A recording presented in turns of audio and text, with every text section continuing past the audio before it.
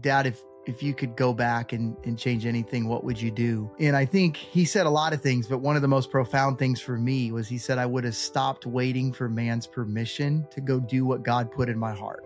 That hit me so hard, because I think when I step back and look at my own life, I'm going, what does God put in my heart? And who am I waiting for permission from? And why am I not going after these things? And why am I not redeeming the time myself? And why am I not prioritizing the things that I really care about in my life? And that one statement from my father of, I would have stopped waiting for man's permission to go after things God put in my heart. That's all I needed. I mean, after his death, there's so many things that propelled me into to just make the decisions to start going after the things that God put in my heart. And just back to the family dynamic and the business dynamic, that's where you start prioritizing all of the values in your life. It's crazy to me, Alejandro, that we spend the most prime years of our lives trying to build something as entrepreneurs and business people at the expense of our families and relationships. Yo, Holy Hustle here with my boy, Cody Williams. How are you, man? Great, bro. I'm so excited to be with you. Is that tea or coffee? This is coffee. You might think I have problems, or maybe I'm about to share the best hack ever with you. Can absolutely. I just be honest? Okay. So I love coffee. I like the taste of coffee. I like the flavor of coffee. In my right hand is a coffee. In my left hand is a Celsius.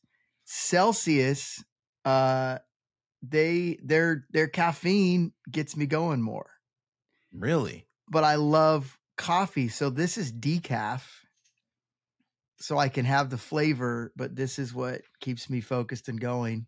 I feel like maybe Celsius should be sponsoring this podcast, but yeah, bro. Like, I'm probably, gonna blur that out, because we do not sponsor. We do not, unless we're getting paid. I'm just kidding. That would be kind of cool, though. I had a Celsius for the first time like a month ago. It's actually really good. One thing I heard about decaf recently, like a few days ago, actually, was that it actually has a little caffeine still. Oh, does it? True?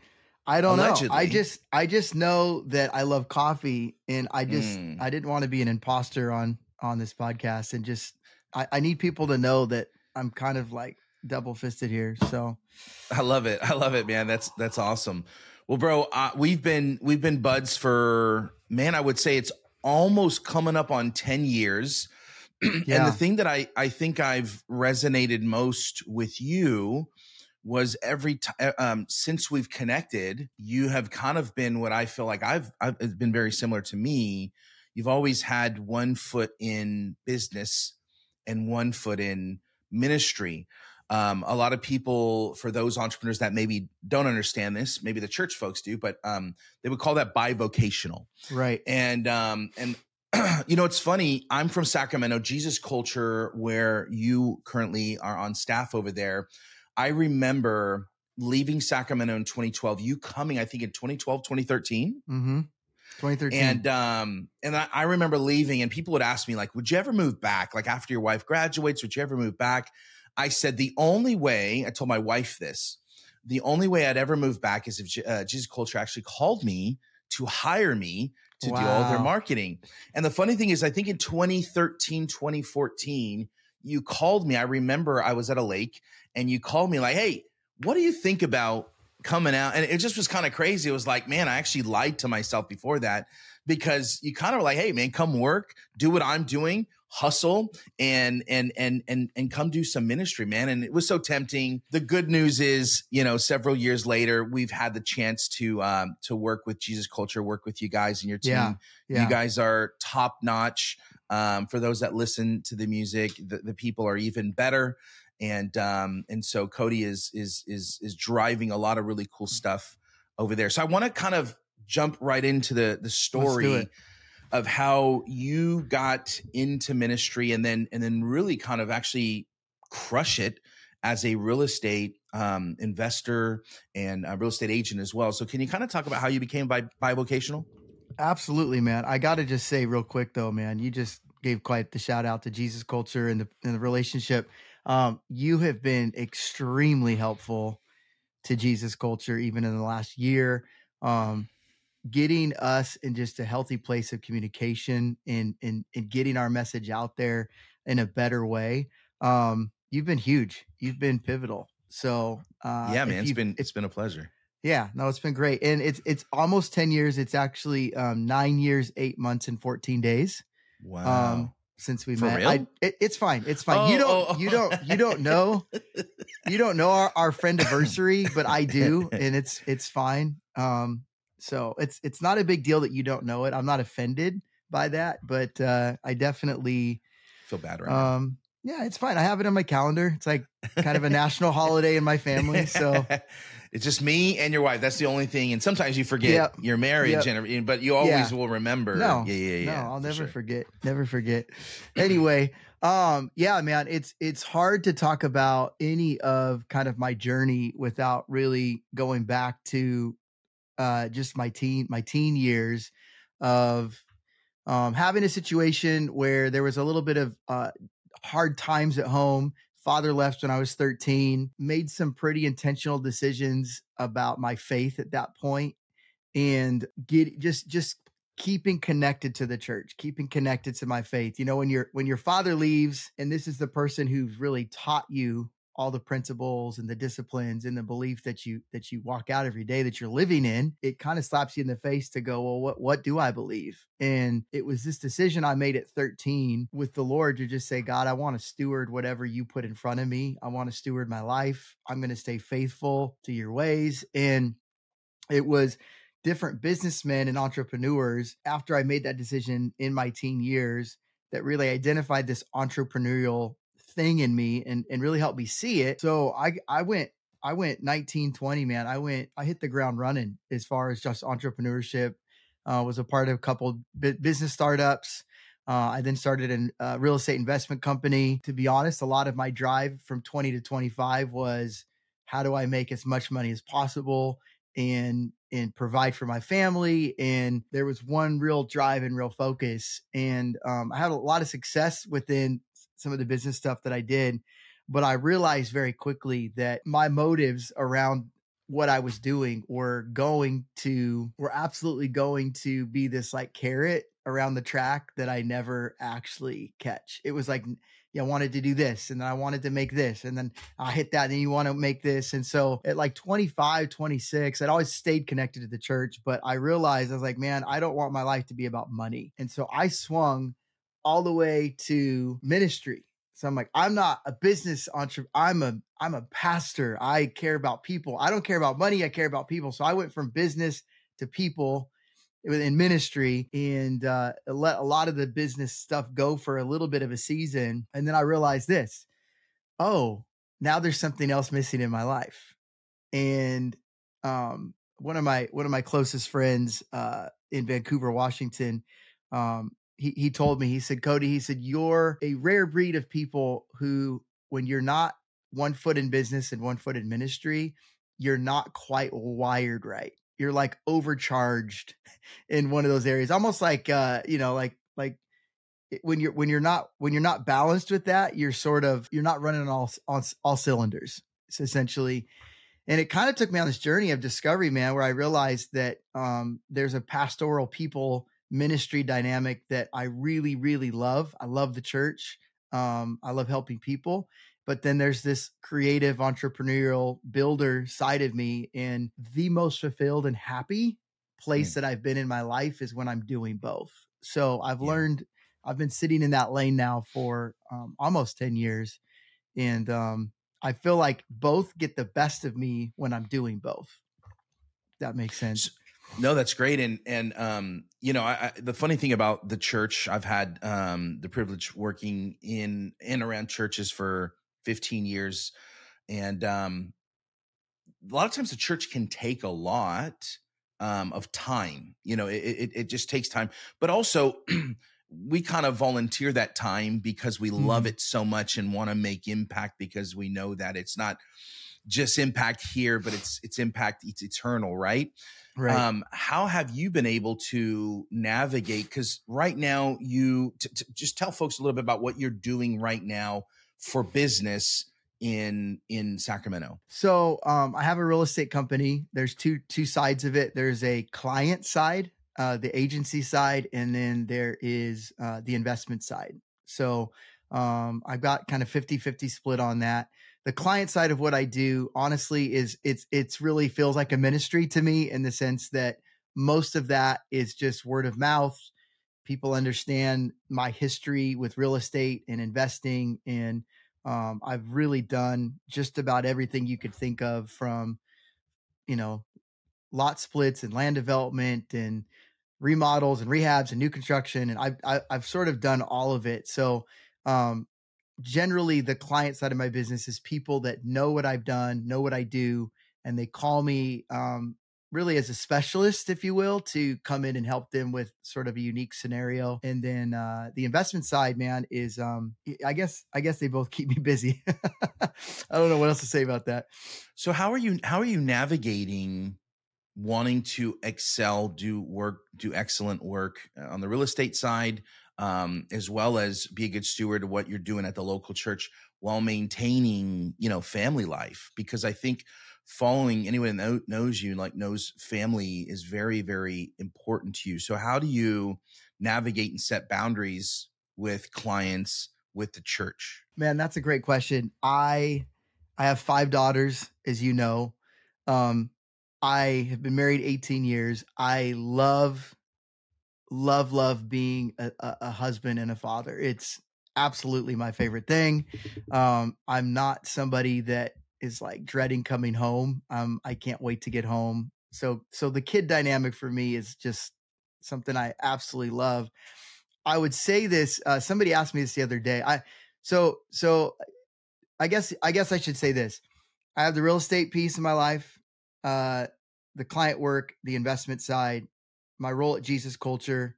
I'm on the executive team there, and director of strategy, which we can get more into if you want. And then there's 2 different business startups that I'm also a part of right now.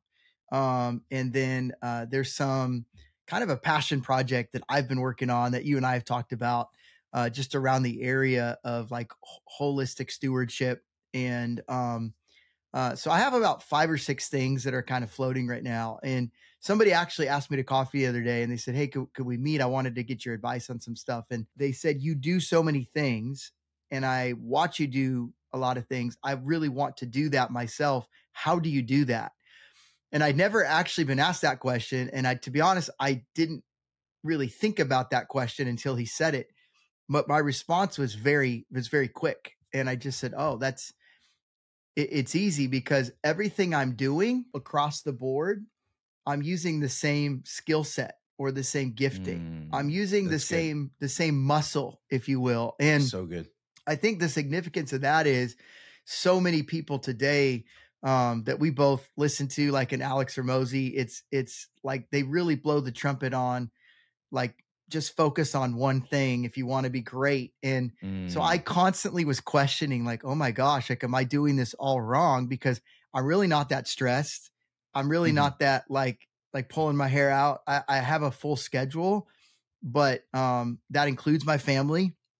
But I realized I'm able to do multiple things, not because they're all different, but because I'm using the same giftings in all of these areas. So my frame of mind isn't like hard shift where I've got to like turn this on and then turn this on. I'm a very strategic person. I'm a creative. I'm a builder. And I love to negotiate. And so that's very much a part of everything that I'm doing across the board. And that's the role that I'll play even within like a startup. So dude, I don't know, man, I could be completely wrong, but I've been on this journey now for probably 3 or 4 years where I'm carrying sort of this workload. And I feel like I found my lane. And I think there are seasons, and I just communicated with my wife and kids. It's a busy season right now for dad. It's a busy season right now. And my wife, I've always been over, after the first 3 years of marriage, I've been pretty, I communicate after, it's like, I love before that. After 3, after 3, people say, man, the first year of marriage is tough, man. It was 3 years first. I had to have a dad growing up, like I had no clue what to do, man. But one thing you said, you got 5 daughters. I got 2 daughters. You ever have people say this, man, 5 daughters, you better have a shotgun. You've heard that at least once. Right. It's funny. I saw that in movies and stuff, and I actually don't have a shotgun. Mm-hmm. I actually trust my girls, man. Like, I feel like I've done, and how do you feel about that, man? Raising daughters, bro. Like, yeah, I don't know, like it's just like 5 girls, it's a lot. Like, you should get a gun, Cody. Like, how do you, and I'm asking you this because I know you do this, dating my daughters. Mm-hmm. You have a hashtag. It's a beautiful thing. You love, mentoring them and pastoring them and being their dad. Why is that so important to you, bro? I love that you're asking me about that. I love talking about being a father. I think there's 2 pieces. It's really interesting because my oldest is 15 and a half. I've got a 14, 12 and a half, 9, and 5 and a half. And so I've got this 10-year spectrum between 5 and 15 and about to be 6 and 16. And somebody told me years ago, stay connected to them, learn how to get connection with them while they're young so that when you need it, you already have it. So meaning like teen years come, things are changing, hormones are kicking in, adolescent, all of it. So I started something probably 5-6 years ago where we call it Monday in our family. And every Monday night is a date night with one of the girls, and they just rotate. They generally are very aware of when their Monday's coming. Most of them are making plans, before we get there. But we love these nights. We look forward to them. Everybody understands like Cody's Monday nights are off limits. It's what he does. And we've been doing this for so long that now that my 15, she was 10. So now that when we get in the car and we just talk about life, it's not weird. I'm not trying to build a connection in her more moldable teen years where there's so many voices, in her life. So we talk about everything, and it's not weird because I'm not trying to pry into something or build a connection that I didn't already have. And it's been fun to see where the Mondays move. Like when they're 5, they want to go to the park and get ice cream. When they're 15, they're like, let's go to, the library and just hang out. Let's go to dinner and just talk. And so I've really, really enjoyed that. But that's probably one of the biggest things that somebody said to me. And I just said, I got to do that. I got to make the connection and keep the connection. And then the second thing, man, is celebrate the next. And I think as parents, we love our kids so much. We love the phases that they're coming out of. And we're like, oh, you're so cute. I don't want you to grow. Stop growing. And it's like for our own selfish reasons, we're trying to like somehow press pause on the growth thing. And it's sometimes as parents, we can actually miss the opportunity to celebrate the next with our kids because we're so busy going like, don't grow up on me. And so man, every phase, I'm like, can you believe you're going to be 13? Can you believe you're going into high school? Can you believe, you're doing this or you're doing that? And can you, like with my oldest right now, it's like, can you believe that you could drive in 6 months? Like inside, I'm like, please don't drive in 6 months, but I'm celebrating like the what could be. So dude, I don't know, man, as parents, I think we're all trying to figure it out. But I think learning to keep that connection and start it young has really been a big component. And they're very aware of what I do within business. They're very aware of what I do in ministry. They love the church. They love the Lord. They love going to church. In fact, they're probably trying to drag me to more weeknight events and all sorts of stuff than I'm even trying to go to because they just want to be at the church. They love worship. They love Jesus. They have an environment where they have all these adults and mentors that love them and pour into them. And, my girls, they also say things to me like, Dad, thank you for working so hard.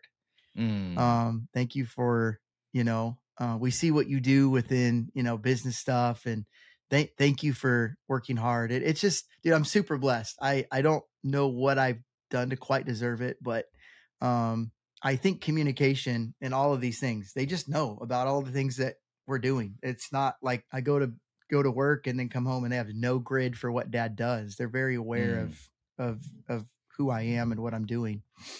I love that. It's a really long answer, man. I'm sorry.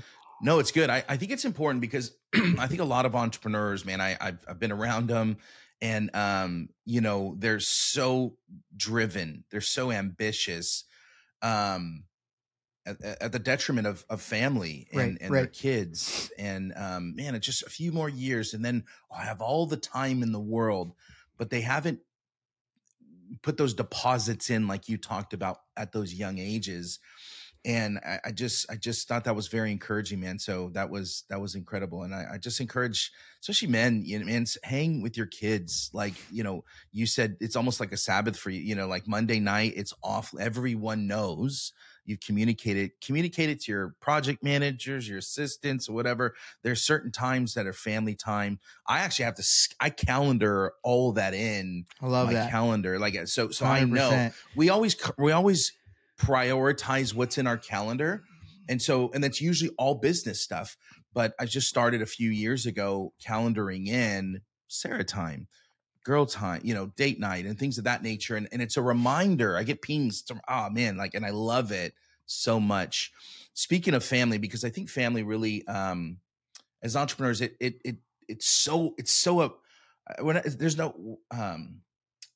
a holistic approach to who we are as a business person. We're not a business person, then a family person. And it's all comes together of how we show up in the world. You mentioned your dad left when you were 13. My dad left when I was 3, but there was one photo, man, that I saw of you holding your dad's hand at his on his deathbed. Man, like, was there reconciliation? Like, can you tell a little bit about that story and how it made you who you are as an entrepreneur today, or how your faith has played a role in that?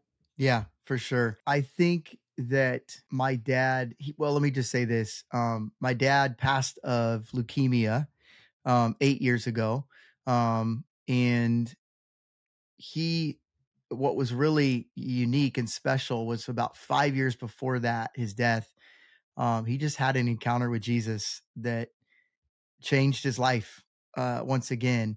And so much of the struggle that my dad had was actually things that we all deal with on a day-to-day, with just our identity, our self-esteem, how we're seen, how we're received, how rejection versus approval. And I think one of the things that was so profound was the last 5 years of life, man, that guy was blazing for Jesus. I was just like, he was redeeming the time. It's really how I would say it. And I remember the week that he died, I was asking him questions.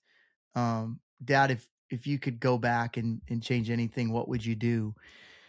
And I think he said a lot of things, but one of the most profound things for me was he said, I would have stopped waiting for man's permission to go do what God put in my heart. That hit me so hard, because I think when I step back and look at my own life, I'm going, what does God put in my heart? And who am I waiting for permission from? And why am I not going after these things? And why am I not redeeming the time myself? And why am I not prioritizing the things that I really care about in my life? And that one statement from my father of, I would have stopped waiting for man's permission to go after things God put in my heart. That's all I needed. I mean, after his death, there's so many things that propelled me into to just make the decisions to start going after the things that God put in my heart. And just back to the family dynamic and the business dynamic, that's where you start prioritizing all of the values in your life. It's crazy to me, Alejandro, that we spend the most prime years of our lives trying to build something as entrepreneurs and business people at the expense of our families and relationships. And I just decided I don't want to be that dad that's like, all of a sudden I'm 55 and I've spent the last 20 years just working my tail off to be successful and to have financially arrived and be deemed a successful entrepreneur. And then I go to my kids and I'm like, guys, dad made it.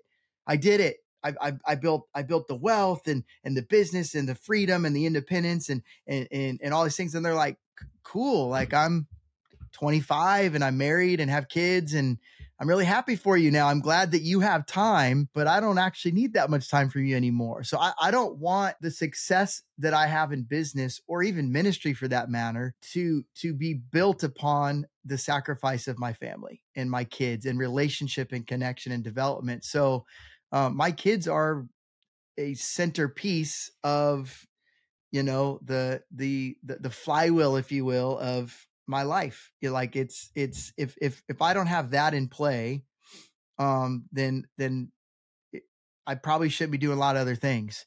And, I mean, that's where I start really getting on this kick about stewardship. and biblical stewardship. Biblical stewardship is not just building a successful business at the expense of everything else around you. Biblical stewardship is stewarding every area of your life, your business, ministry, family, kids, finances, health, like you name it. When I talk about being holistically, a steward holistically, I mean, it's in all these arenas of your life. And to be honest, man, I think Christians should be the best stewards on the planet. I mean, we should be seen in the world as people that just have our ish together. You know what I mean? Yeah. Like we just, Yeah.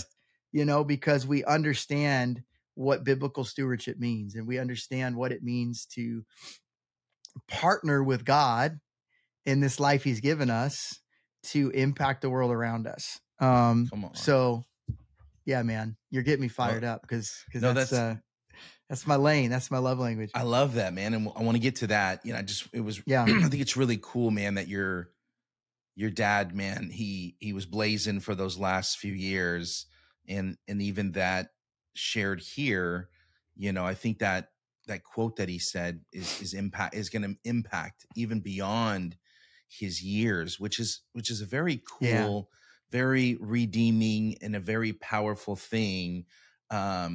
And that just makes me think. So, like, I guess question to you, right now, and we know each other well, and what are some of the things that you've kind of, I guess, been holding back, and I guess, you know, are starting to share more publicly about this stuff? I'm actually going to put you on the spot. I love it. I actually think you said to me years ago, maybe 5, 6, 7 years ago, you said something about Dave Ramsey. Mm-hmm. You said, like, I want to be the millennials Dave Ramsey or something. Like, Dave Ramsey sucks. No, you didn't say that. You didn't say that. That's going to be the thumbnail. No, but you talked about that, and so I wonder, like, you know, there's things you wanted to go after that you maybe were holding back, and now you felt you have permission from what your dad had said to you. What are some of those things that are playing out? I know it's stewardship. How are you navigating that now? Well, I think that statement of stop waiting for permission to do for man to do what God's put in my heart. At some level, if you truly take that statement, just, you know, if you're listening, write that down and then go, what am I not doing that God has put in my heart? And for me, that was really the process, was like, what am I not doing? And I realized that there's areas in my life that I'm more passionate about, maybe because of my own upbringing and my own struggles. But there's just this idea around stewardship, specifically, you know, when you start talking about money management and finance and stuff like that. I'm grateful for the Dave Ramseys of the world. Transparently, I just don't think he's speaking this next generation's language. And I love, if you are coming to me and you're in debt and you got a whole bunch of stuff to figure out and you're just struggling, go through his baby steps, go through his content, and it's gonna be so profoundly helpful. It will change your life. But in some regards, my story isn't necessarily that. I came from broke, not a lot of money, but I think Dave takes people to a certain point, and then he's like, hey, I'm not going to go any farther in strategies and tactics because I don't believe that you're ever going to understand this. And so to me, that's where I'm like, no. There's so many other tools and resources and tactics and strategies that when you understand and have a healthy understanding of them, they will change your life. So, you know, like, I think Dave would just say all debt is bad. And I would actually say that I think there's good debt, bad debt. And if you understand that, then it actually helps you make good decisions. So, I have this secret dream. It feels so stupid to say, but just to be like a Ramsey 2.0 for the next generation. And, I'm grateful for what he's done. So I don't know. Don't send this to him if you're angry at me. No, here's the thing though, man. I think there's a lot of, there's gotta be someone stepping in. You know, John Maxwell, 70, 80 plus books, you know, just getting up there. And I think there's, you know, we need some leaders to start stepping up that are for the next generation. I think theologians, I think pastors, a lot of them getting older. And that's where I remember one time talking to Nate Finocchio, and he's like, man, I dress like a clown because I'm going after millennials, and he knows who he is, and he's filling this gap. And for millennials, maybe for people not over 40, but these 23, 24-year-olds, that's predominantly his audience. And so I think for you, having the boldness, I think that's cool. That comes from your dad, that quote that I think everybody needs to write down and put in front of them and start examining that. That's the homework for this podcast. Absolutely. Where you go, man, I can step in, I can step up, why not me type thing. And so what are you doing now to start making that happen? Because I think there's some people, Cody, that they have a business, maybe a real estate agent. I think of a friend of mine, very successful real estate agent in Dallas area, but he wants to start courses. He wants that leverage. Or maybe there's a pastor or church leader that is part-time at the church and has always wanted to start a side hustle. There's imposter syndrome. There's all these different things that they have. What would you say to them? And I guess maybe what are you doing so that they can kind of, I'm actually going to try that. Yeah. So, I have been slowly working probably the last 2 years, maybe even longer, to be honest, at just developing what would that voice and that curriculum, if you will, that content, like what would that look like? What would be the most useful, the most valuable? And so I really, in the last few months, I've processed this with you a little bit, which I really appreciate, just your insight and your mind. I love how your mind works, man. I just love the feedback that you bring. You see things in a way that other people don't always see. So the clarity for me is really, I sort of what I'm calling all of this right now is talents. And it's really a play on the parable of talents, which is really stewardship. But then it's also just this idea of like the modern day, like use of the word. Like, what are you doing with your talents? And I think one of the most profound things for me is a story about when Banning, this is probably over 10 years ago, Banning, who, if you don't know who that is, Banning's the founder of Jesus Culture. He was at a church in Africa, and the president of the country went to this church, and then multiple businessmen and women that were very wealthy, successful, went to this church. And Banning speaking, and in between services, he asked the pastor, he's just like, dude, like, how in the world do you get the president to go to your church, let alone all of these businessmen and women? And the pastor's response was so profound because he said, oh, well, we didn't. We raised them up here. He's like, that president was a teenager, 12, 13, 14 years old, when we started to realize the gifting on his life, the prophetic words on his life for politics. So we gave him the mentorship and the resource to be successful. Same with the businessmen and women. They just were young kids running around the church pews, and we just recognized the potential and wanted to resource them to be successful. 99% of people will never preach behind a pulpit. So what are you called to do to impact the world around you? And in the church world, I think that we've really praised the pulpit as almost like the ultimate place of arrival as in ministry. And man, I have no disrespect for preachers and teachers and theologians and people that do preach behind the pulpit. But when the majority of your congregation is not going to do that, how are we resourcing them? How are we encouraging them? How are we challenging them to steward their lives, to steward their talents, to steward their giftings, and impact the world around them? So I actually put together like a 6-week course that Banning was so gracious. He just let me pilot this fall. We just got done last Sunday with the 6th week. I had about 40 people sign up and kind of go through it. And it was so much fun because I got to take all of these things on paper and in my head and in my heart and kind of work through them with a live audience. And my next plan to just to be vulnerable and I guess accountable is I want to package this in a way that churches could use, not just Jesus Culture, but churches across the globe. I want to create a piece of content that points at the next generation and resources them I think I could probably see a podcast coming out of it as well, just around using your talents outside the four walls of the church. I think there's a lot of different components to that, but that's my passion project at the moment. That's what I'm Yeah. thinking about late at night. That's what I'm like journaling about, writing stuff down. I've got an Evernote folder that's just full of random thoughts.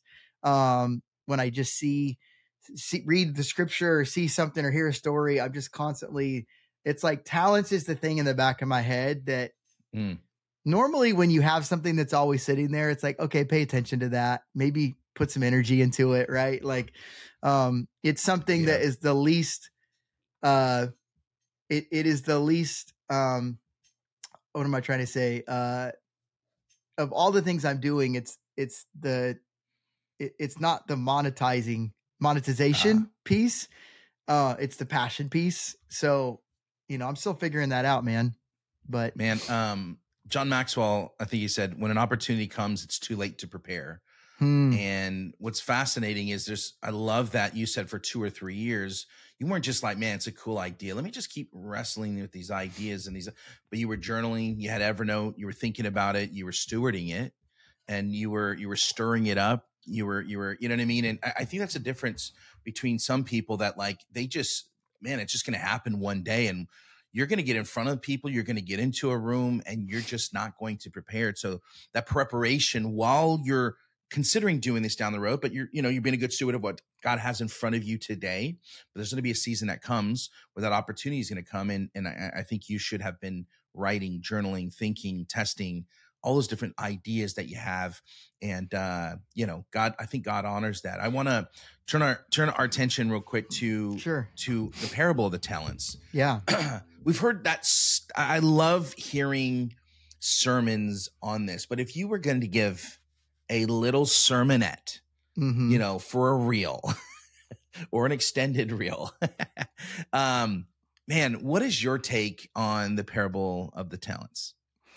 Well, at the core of that for me, and it's my heart, it's my goal, it's what keeps priorities in line. It's just that simple phrase. Like my goal is to, when I die, to hear those words, well done, good and faithful servant. And when you take that statement to heart, when you say, God, that's my heart, that's my goal in my life, is that when I get done with my life, because we all have a day that we're going to be moving on from this world, when we meet our maker, what does he say? And I want my heart is to hear him say those words, well done, good and faithful servant.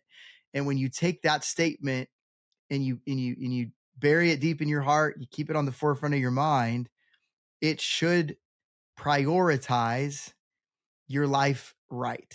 It should put you in a healthy perspective of God is creator, he is Lord, he is owner. I am manager, I am steward.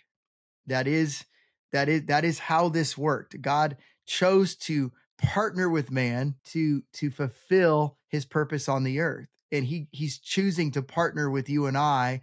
And so we get this opportunity to look at God not only as a father, but as a partner, and say, Lord, I want my life to matter for the right things. So that's a big heart for me.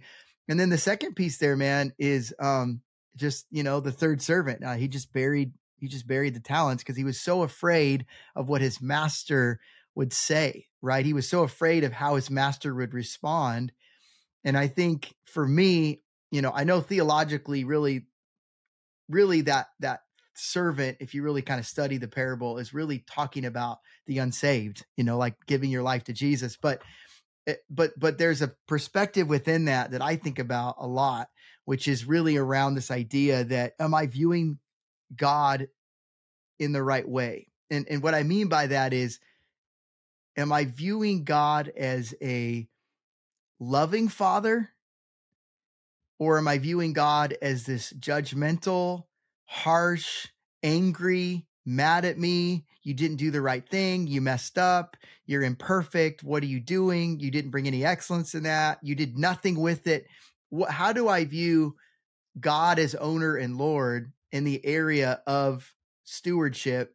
And I think for me, I really try to hit that with people is if we don't have a healthy perspective of our relationship with God as a loving father that is for us, that is not against us, that wants to see us succeed, that wants to see us be productive and fruitful and all of these things. If we don't see him as that dad that's cheering us on in the background, we're missing the opportunity to really live out a life that is fulfilled and fruitful. I love that. And I it's just something that's interesting. Like, I want to be careful here because, people talk about the prosperity gospel, generosity gospel, purpose gospel, poverty gospel, Deuteronomy 8:18, God gives us the power to create wealth. Well, duh, he owns it all. Right, you know what I mean? Right. So when you think of like, I think it's Genesis like 1:28, 1:26 around there, where we're literally like we're created. I remember the author that said it to build civilizations and culture. Like we are managers with him. What are your thoughts on success, making money, killing it? Like, I'm just believing for this. It's going to happen. And actually, like, what are the benefits of being a manager? What are the benefits? Like, how does that tangibly relate to success? And I don't know if that's a hard question to answer. Well, love your thoughts on that. Yeah. So there's a few things that I think of in really no particular order, but I would say the first thing that I think about when you say that is the scriptures don't say like money is evil. It's the love of money, right? So we know that, we've heard that, people say it and we're like, yeah, da, da, da. I get that. I think for me, like stop and think about this. Like, does God really need like your money? Like, does God really need, like, is he like just a little shy right now? Like, like eternity and heaven is going through a little bit of an economic downturn. And, no, I think that when we understand that, we realize that God uses money to reveal our hearts. And I think when you start talking about all this conversation around money and stewardship and finances, really it's a indication of our heart. He's trying to get our heart to the right place. And if you want to see where somebody's at in their heart, just bring money into the conversation, into the picture, and you'll know everything you need to know about where they're at, in this area. The other thing that is annoying to me, could I just kind of vent for a second, is like Christians should be the best managers in the world. They should be the best stewards in the world. Are we taking a chapstick break? Nice. I'm glad we could do that together. It's our second sponsor. Yeah, there we go.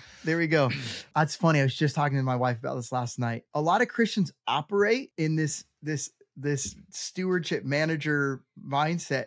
They operate in a way that's like, I'm just waiting to win the lottery. Like that's like, I'm just like, and everything is God.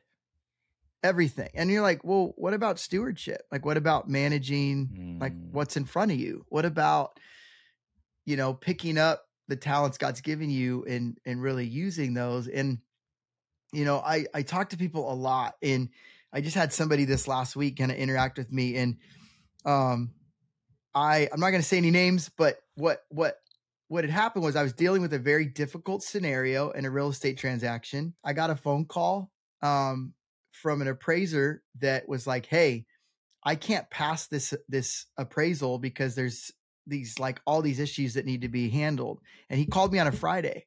Well, I've been doing this long enough. I've been in the business long enough to go, okay, have you submitted the appraisal yet? No. So it hasn't had a not passed yet, right? He's like, no. When are you going to submit it? Monday. Okay. So if I can go handle all of those issues over the weekend and provide proof of that, you could potentially submit an appraisal on Monday that's passed and approved, right? And he's like, yeah, I could. So, dude, I went to work, negotiated with him, got a contractor to come over the next morning, do everything that needed to be done. I had him working on a Saturday. I'm sending photos and phone calls, and we're getting on things. I probably put 4 or 5 hours into making sure this problem got solved. And when I called the client to tell them, they're like, wow, look what God just did. God just like did all of that. And I was like, yeah, he did. Like he gave us favor in conversations, but you know what he did? He gave me wisdom. So good. He gave me strategy. He gave me ideas, and he gave me the ability to not just sit on the couch and go, well, hopefully God works it out. I don't know. We've got a problem here, guys. I don't know what's going to happen, but hopefully it works itself out by Monday. Like I'm just going to sit here and just hope it works out. No, like God gave us the ability to problem solve so did God, was that God? 100% it was God. Did God work through me to solve that problem? 100% he did. And I think a lot of people, they view God as this lottery that we're hoping to like just win. I mean, he just gave me the right numbers and I won $1 billion and I didn't have to do anything. And it's like, no, like the scripture, I don't know what scripture, I think of the song Defender. I love this song, but the scripture that says he goes before us, he fights our battles. How do you go before somebody if they're not going? How do you go before somebody if they're not moving? And I think it's, we hear that analogy all the time, Alejandro, like, how do you steer a car that's not moving? Like you've got to be mobile in your life. And I think part of managing and being a steward is it's so important to understand, like, no, there's a responsibility I have to get up and push this down the road, move, take steps of faith, get things in motion. A lot of people don't ever see what they want to see because they're just not willing to do that. So that's my vent.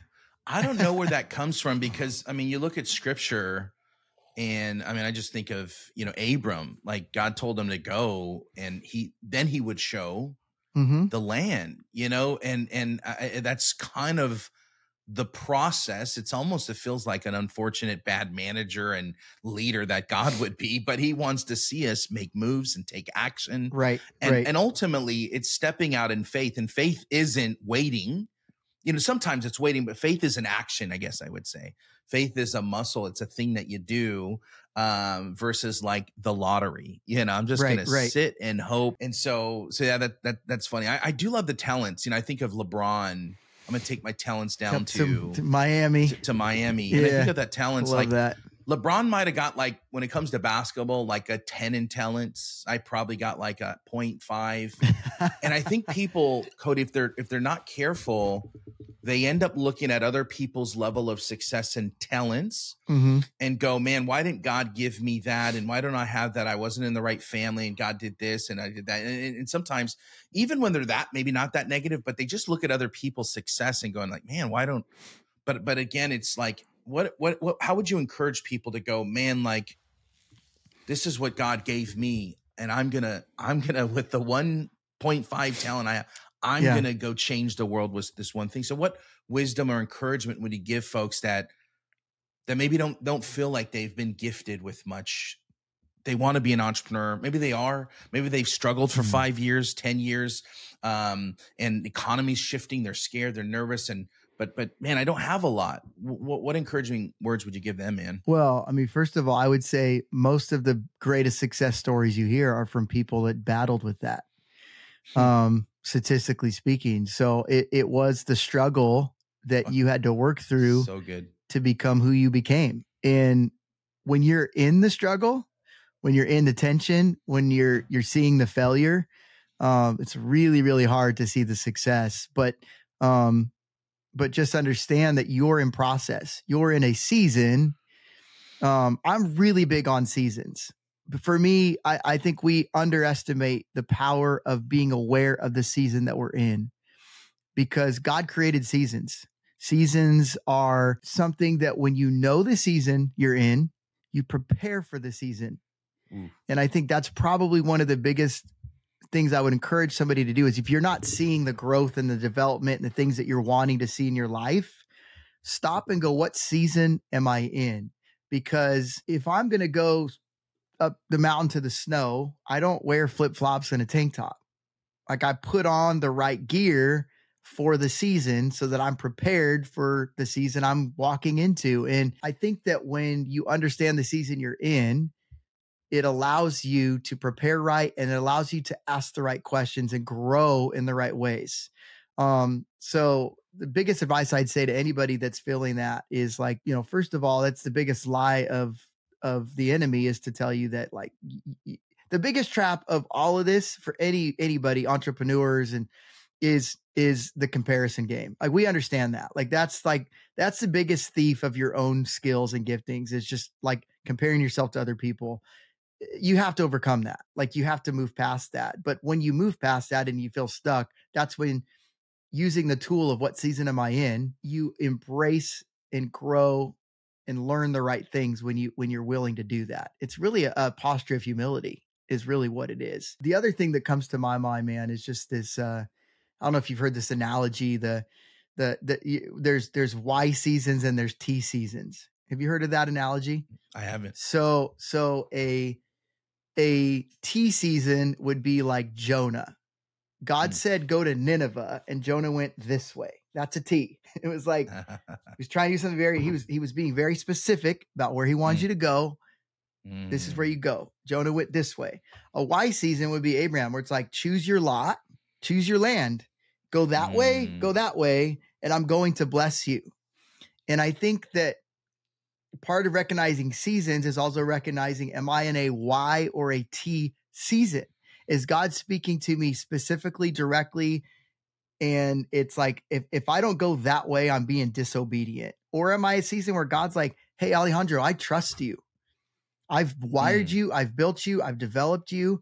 You want to go left, go left. You want to go right. Either way, I'm going to bless you. I'm going to be with you. And I think sometimes we overcomplicate and we get stuck in the middle of this road called life, because we're like, I don't know what to do, And I'm like, well, God's just like, hey, like, I've given you the power of free will and to manage and to partner up on this. And, I'm going to bless you whichever way you're going. And that's been something that's been extremely helpful for my own life, as I'm constantly asking myself. How do you discern that though? Because I can imagine someone listening like, yeah, but like I'm in one right now.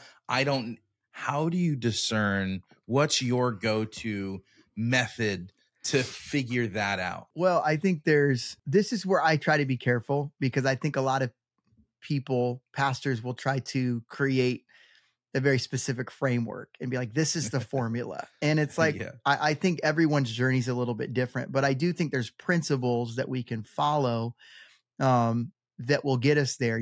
First of all, I think leaning into the Holy Spirit in prayer and devotion and fasting. So, if you're confused about a season you're in, quiet yourself and spend time with him. And somebody showed this to me the other day. I've actually never done this, but they would like two-way journal with God. Like, God, I'm confused about this, and I'm praying about this. And then they would sit and they'd wait and they'd try to hear what they felt God saying, and then they'd write what they felt God was saying. I thought I've never heard of that before, to be honest. I like that, though. But I was like, that's an example of just quieting yourself and leaning into the Holy Spirit, saying, God, what are you trying to say? God gave us the Holy Spirit. God, his last words, Jesus' last words before he ascended to the heavens was, I'm with you. Okay. So we know he's with us. Yes. So I think lean into that. The second piece is, this is where God designed community. This is where God designed relationships. So if I'm in a season, where I'm trying to assess and figure out what's going on, I think you have to put the right people around you that can, in a sense, hold you to who they see you as, and pray with you and speak truth and life into you. And I think sometimes we underestimate the value of community. We we underestimate the value of having those relationships in your life. And, I'd say if you don't have those in your life, you need to go get those. And that's why church is so important to me. That's why being in community is so important to me. That's why gathering those people, around are. And then I just say one more component I feel like is so relevant. I think that being self-aware is one of the greatest attributes in leadership that you could possibly have. Yeah. And that's very difficult. I don't know how you become self-aware without the right people in your life to put a mirror in front of you and go, hey, Mm. you may see yourself as this, but this is what you're projecting right now. This is the fruit of your life right now. This is these are the growth points in a sense that I'm seeing. But being self-aware is, I think, one of the greatest hacks of leadership that's out there. People that can become self-aware are almost unstoppable because they understand their weaknesses, they understand their strengths, they understand what to double down on, they understand what to get in their life that they don't have. And I think sometimes self-awareness allows us to see how we're in our own way. I think, bro, here's what I would say about self-awareness. If I can help folks with this, because I think it first starts with humility. And you and I've worked with a lot of leaders, and not all of them are very humble, even for pastors, Christian entrepreneurs. A mentor became a mentor later in my 20s, my young 20s. I wasn't even, I'm maybe just got married, but I was a punk kid, thought I knew everything for some dumb reason because I wasn't very smart, didn't have a lot of anything instilled in me, didn't go to school. So I don't know why I thought that, had a lot of pride. And so this guy was wanting me to work with him in his organization and do sales. And I kept blowing him off. And I don't remember what I said, but I remember what he said to me. And I'll never forget this. I think self-awareness. Yeah. Let me just finish the story. Yeah. I love it. So he goes, so I said something kind of rude, like I forget this guy. I said something, and he said, Alejandro, if your bank account was as big as your head, you would be a millionaire. Dude, it stung so much, but at the same time, it revealed, talking about self-awareness, it revealed a gap and a blind spot in my life. I believe that the only way that you can truly become self-aware is by having people in your life. You give them permission. Sometimes you don't. Yeah. That they will reveal things about you that aren't probably pleasant to your ear, but it would, if you allow and have the humility to allow people to reveal those gaps in your life, you start to, I think it's a muscle. I think self-awareness is a muscle. You'll start to grow in self-awareness. Maybe a few people are born with that, bro. But I think that it's something that you have to humble yourself with and allow people to reveal those gaps. When you said that, man, I was like, yeah, I was so humbled. I knew I was like naked. I was like, oh my God, he sees 100%. Me for who I truly am. And if you can see yourself for who you truly are, then I think that to me is self-awareness, bro. And I remember how I feel right now. I got goosebumps, bro, because I felt so terrible at the time. I love that story because it's true. That is absolutely the truth. I think my friend Chad Veach recently said, I just love the way he said this. He said, accountability isn't you checking on me, it's me telling on myself. Wow. That's why having community and accountability is so significant, because you know, it's not like I'm not your babysitter. I'm here for you, but it's you having those people in your life that you trust enough to tell on yourself. Oh, it's so good, man. Self-awareness, man. It's the game, man. It is so much bigger than we talk about, in my opinion. It really is. And I think once you humble yourself to become self-aware, I think it opens up so much learning, so much growth, so much experience, most importantly, so much wisdom. You know, I think it's wisdom. Cody, what are you in the last 10 years of your life, 12 years of your life, what have you grown to be just so proud of yourself that you look at you and like where you've come from, dad leaving at 13, and you know, just different things in your life, man. What are you most proud of? I think that's I love that you asked that question, because that question requires a level of self-confidence to answer. And I'm working on this with my kids right now. And so you're kind of calling me on the carpet. But I think the biggest thing that I have learned through imperfect action is my lane.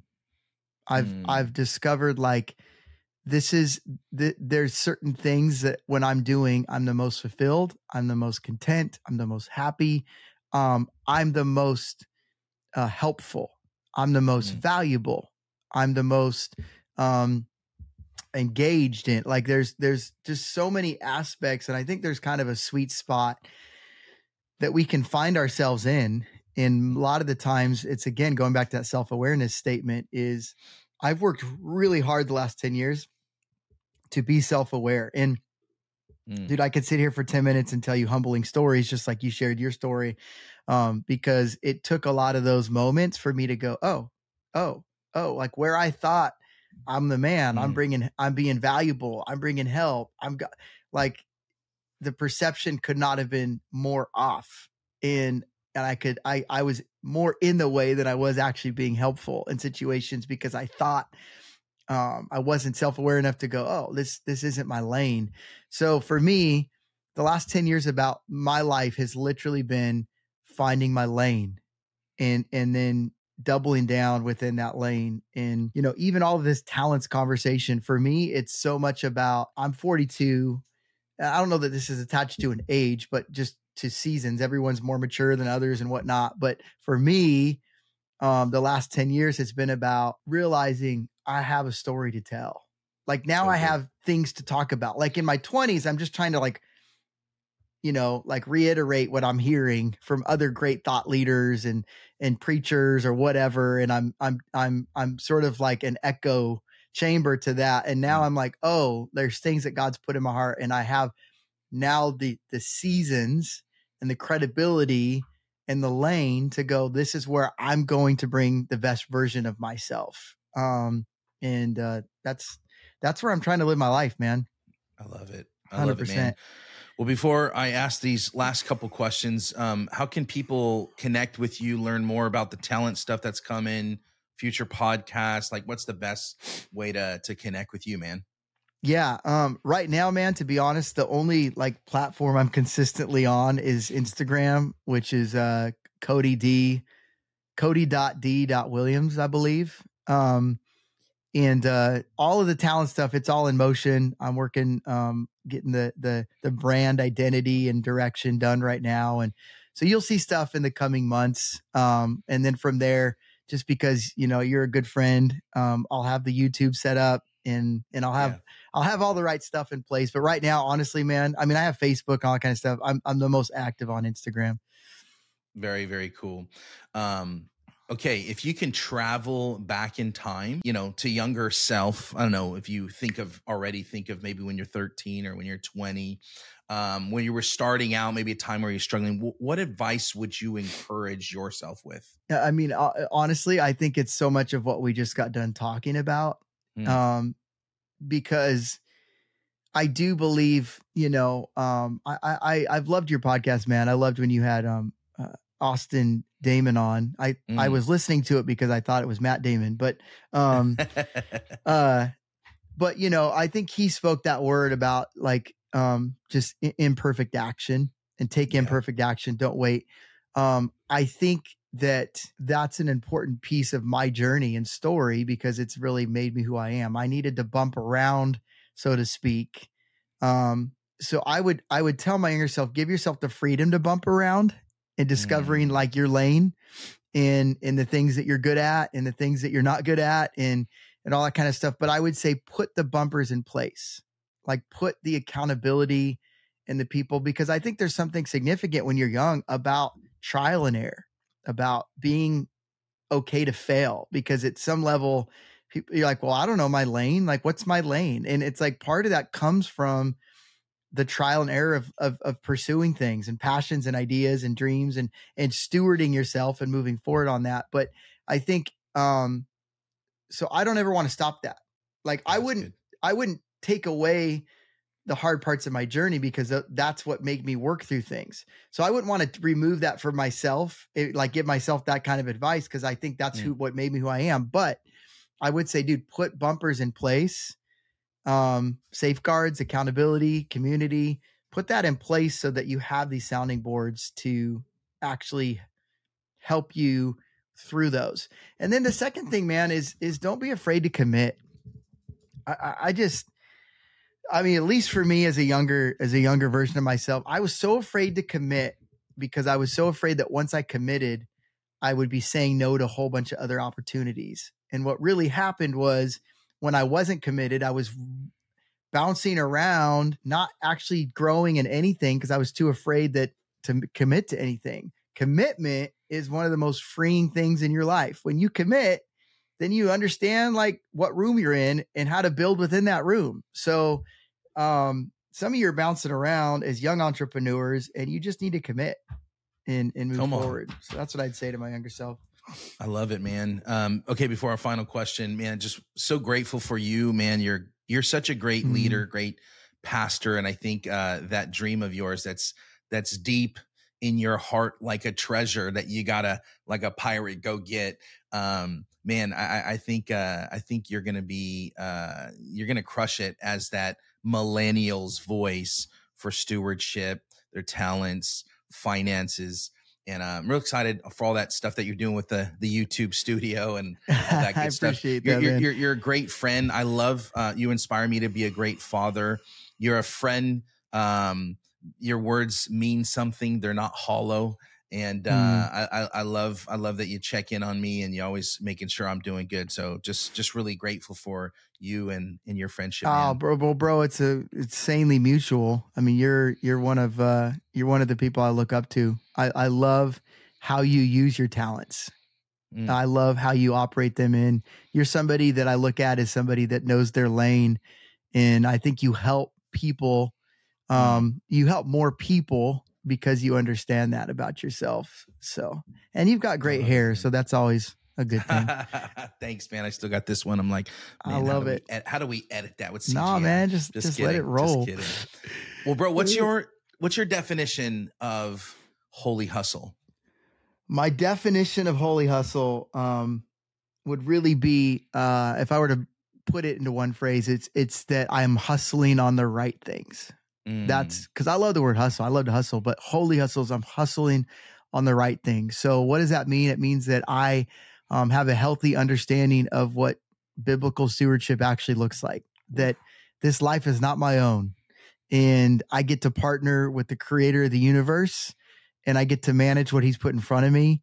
And I get to hustle within that context. Holy hustle means that I'm clear on vision, that I understand the right priorities in my life so that I'm not hustling on the wrong things, that I'm not just out there hustling for the sake of hustling, but it's like I've got a vision. I'm partnering up with the creator of the world and I'm like, let's go do this. Man, I couldn't have said it better. I love hearing these because it gives context for people that are watching as entrepreneurs, as Christian entrepreneurs.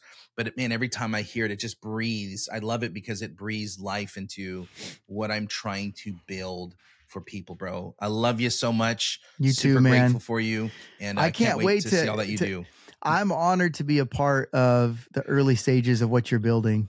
Thank you, bro. It's massive. It's massive. You are the best kept secret in the biz as far as I'm concerned. So thank you for letting me be a part. Love you, bro. I appreciate it. Well, hey, if you enjoyed this, give it a like, review, share it with a friend, watch it again. And we appreciate you. If you want to join the email newsletter, go to holyhustle.com and send out a weekly newsletter giving you tips, tactics to really turn your God-given gifts and greatness into a wildly successful business. All right, guys. See you later. Peace.